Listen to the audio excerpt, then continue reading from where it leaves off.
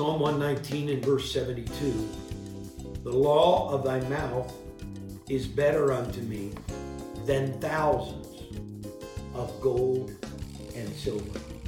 The law of thy mouth is better unto me than thousands of gold and silver.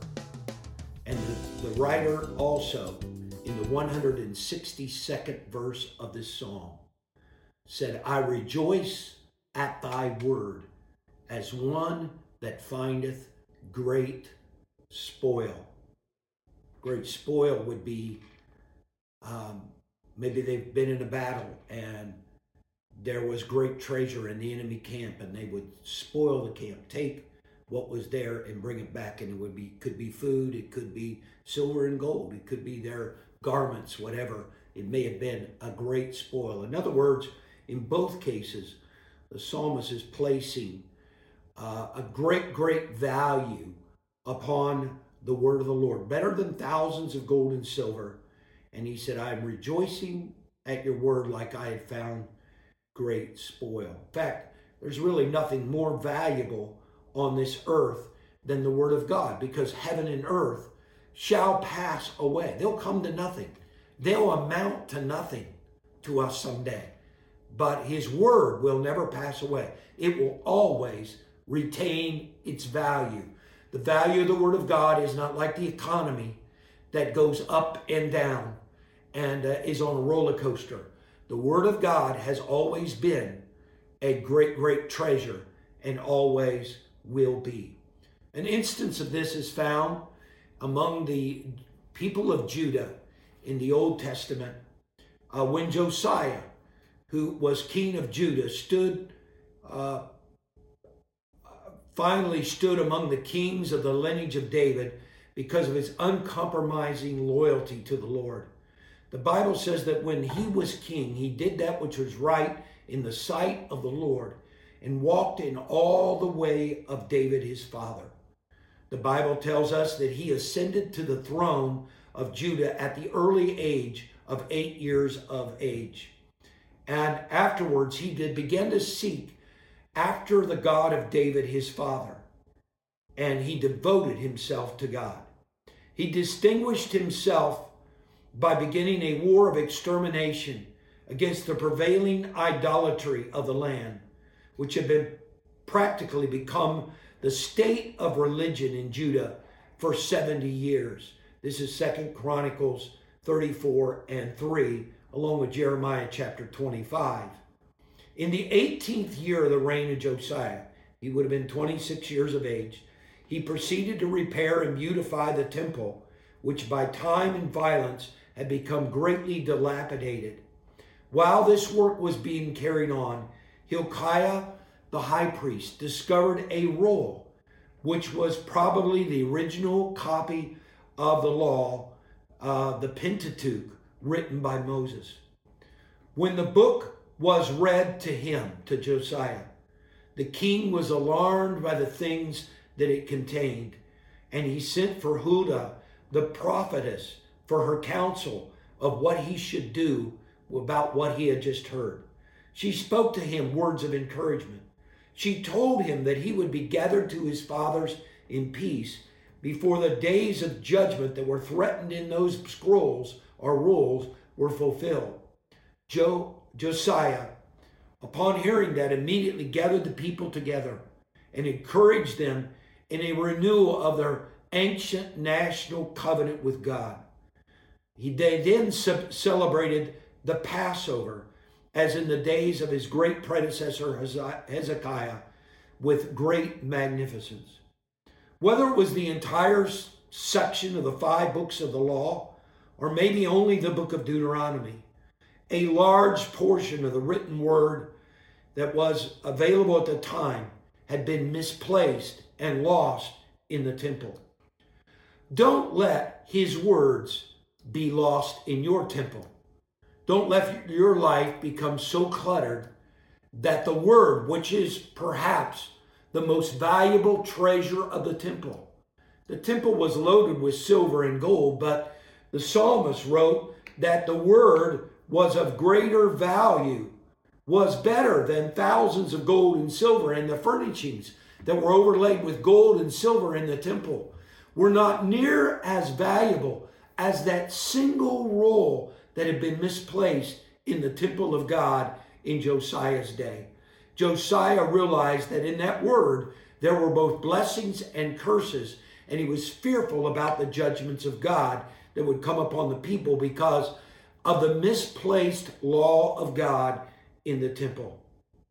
I guess we would wonder this: how could a book of this magnitude and value be lost in the house of God where it should be central? The only answer is that people who neglect God forget his word, and they ultimately abandon his house. It becomes paramount to us. It must be the highest priority in our life to keep the word of God. One writer said the Bible contains the mind of God and the state of man, the way of salvation and the doom of sinners, the happiness of believers. It is a light to direct you. It is food to support you. It is comfort to cheer you. It is the traveler's map, the pilgrim's staff, the pilot's compass, the soldier's sword, and the Christian's charter. According to Deuteronomy chapter 8, the wilderness experience that God allowed the children of Israel to go through for 40 years, including hunger and thirst, was that they might learn that man doth not live by bread alone, but by every word that proceedeth out of the mouth of the Lord doth man live. What a valuable treasure. The Lord went on to say in verse 4 of Deuteronomy 8, thy raiment waxed not old upon you, neither did your foot swell those 40 years. Thou shalt also consider in thy heart that as a man chasteneth his son, so the Lord hath chastened thee. Therefore thou shalt keep the commandments of the Lord thy God, to walk in his ways and fear him. The word of God is much more valuable than you or I realize today. More valuable than gold and silver. More valuable than the great spoil that the psalmist said he would rejoice over. The longest chapter or psalm in the Bible is this 119th psalm that we read from. It is all about the word of the Lord. Almost in the middle of the pages of the canonized scriptures of your Bible, this is about the word of God. The word of the Lord not only has to be the center of our Bible, but it must be in the center of our hearts and in the focus of our minds. These scriptures and the Psalms use interchangeable terms for the word of God like they do in Psalm 119. One time it is in verse 1 it is called the law of the Lord. In verse 2 it is called testimonies. In verse 3 the ways of the Lord. And then there are verses that call it the precepts, the statutes, the commandments, the judgments, thy word, thy law, and ordinances. And from these different descriptions, we find out that there is much to be learned by the reading and meditating on and studying of God's word. The verse 57, the psalmist who studied the word of God found out that the Lord is your portion. You can find out in verse 64 that the earth is full of the mercy of the Lord. Verse 66 of this psalm will teach you that good judgment and knowledge are in the word of the Lord. You find out in verse 68 through the word of God that God is good and he does good things.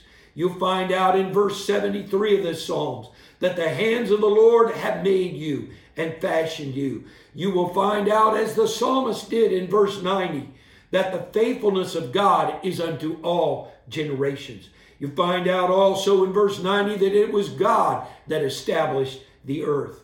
The word of the Lord can teach you that the earth continues solely because of God's word. Verse 91.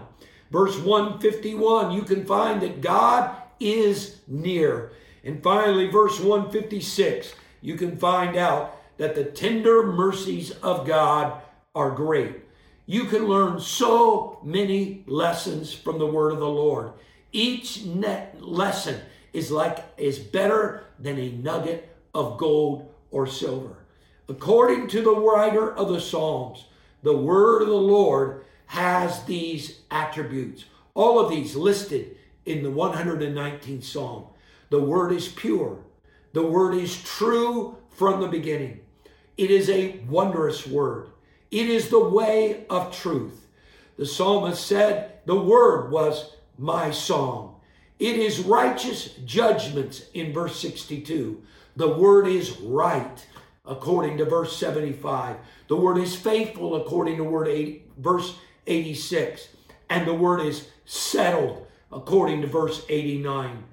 The word is exceeding broad according to verse 96. And verse 103 tells us it's sweeter than honey. The word is a lamp unto my feet and a light unto my path, according to Psalm 105. It is our heritage forever, verse 111. And also it is the rejoicing of my heart.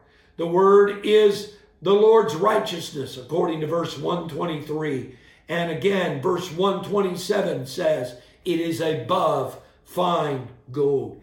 The word is upright. The word is righteous and very faithful. The word is the truth, according to Psalm 142. The word is true from the beginning, according to verse 160. And according to verse 160, every one of the Lord's righteous judgments endureth forever. Because the Lord's word is unlike any other, it can do what nothing else can do. And according to this Psalm 119, the word cleanses, it makes alive, it strengthens, it holds up, it orders your steps, it gives you understanding, it delivers you, it will turn away reproach, it will give freedom, it will comfort in times of affliction, it will make your heart sound or strong, it will make you wiser than your enemies. It will give you more understanding than your teachers have. It will give you light. It will give you understanding unto the simple, according to verse 130. It has great peace to those who love it, 165. And the word is our help, according to 173. And because of the word, you can do these things. You can hope in the word.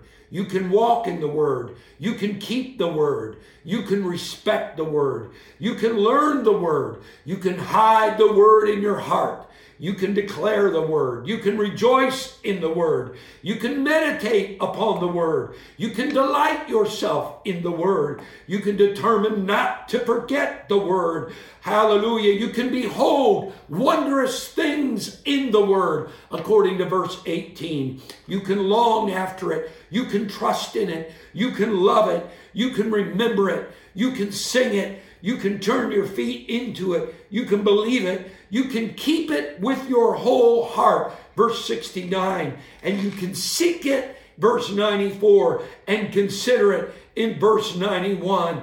You can perform it according to verse 112. You can esteem it. God help us to esteem it. In verse 128. You can stand in awe of the word, verse 161. And you can choose the word, verse 173. I don't know about you, but I choose it. I stand in awe of it. I esteem it. Hallelujah. I feel like the statement of Psalm 119 and verse 72 is an understatement. I don't feel it adequately describes. Hallelujah. The word, the law of thy mouth is better unto me than thousands of gold and silver. Hallelujah. That's the bottom line. Hallelujah. That's as cheap as it would be. Better than thousands of gold and silver. Certainly it is much, much more valuable than that. The Bible record of the word is true. Its promises are secure. Its hope is real. Its precepts are life-changing. The Bible will not mislead you. It will never let you down. It was Paul who commissioned Timothy to preach the word, not his own philosophy, not his own interpretation, not his own agenda. Preach the word. 2 Corinthians chapter 4 and verse 2, the word is not to be handled deceitfully, but by manifestation of the truth. Preach the word. If preaching of the word can't move people, nothing can save them, because God has chosen through the preaching to save them that believe. No wonder that the writer declared in Proverbs 23 in verse 23, buy the truth and sell it not. The psalmist said, thy law of thy mouth is better unto me than thousands of gold and silver. Today, God has given you an access to a wonderful treasure. It's better than all the stock market of Wall Street, better than all the money in the bank, better than all the wealth of this world. What doth it profit a man if he gain the whole world and lose his own soul? Or what shall a man give in exchange for his soul? It is the Bible. It is the preaching of the word. It is the truth that will save you. Love it. Embrace it. Somebody said its doctrines are holy. Its precepts are binding. Its histories are true. Its decisions are immutable. Christ is its grand subject. Our good is the Bible's design. The glory of God is its end. And they said, read it to be wise, believe it to be safe, practice it to be holy. May God bless you today, and may his word save you and keep you until the Lord returns.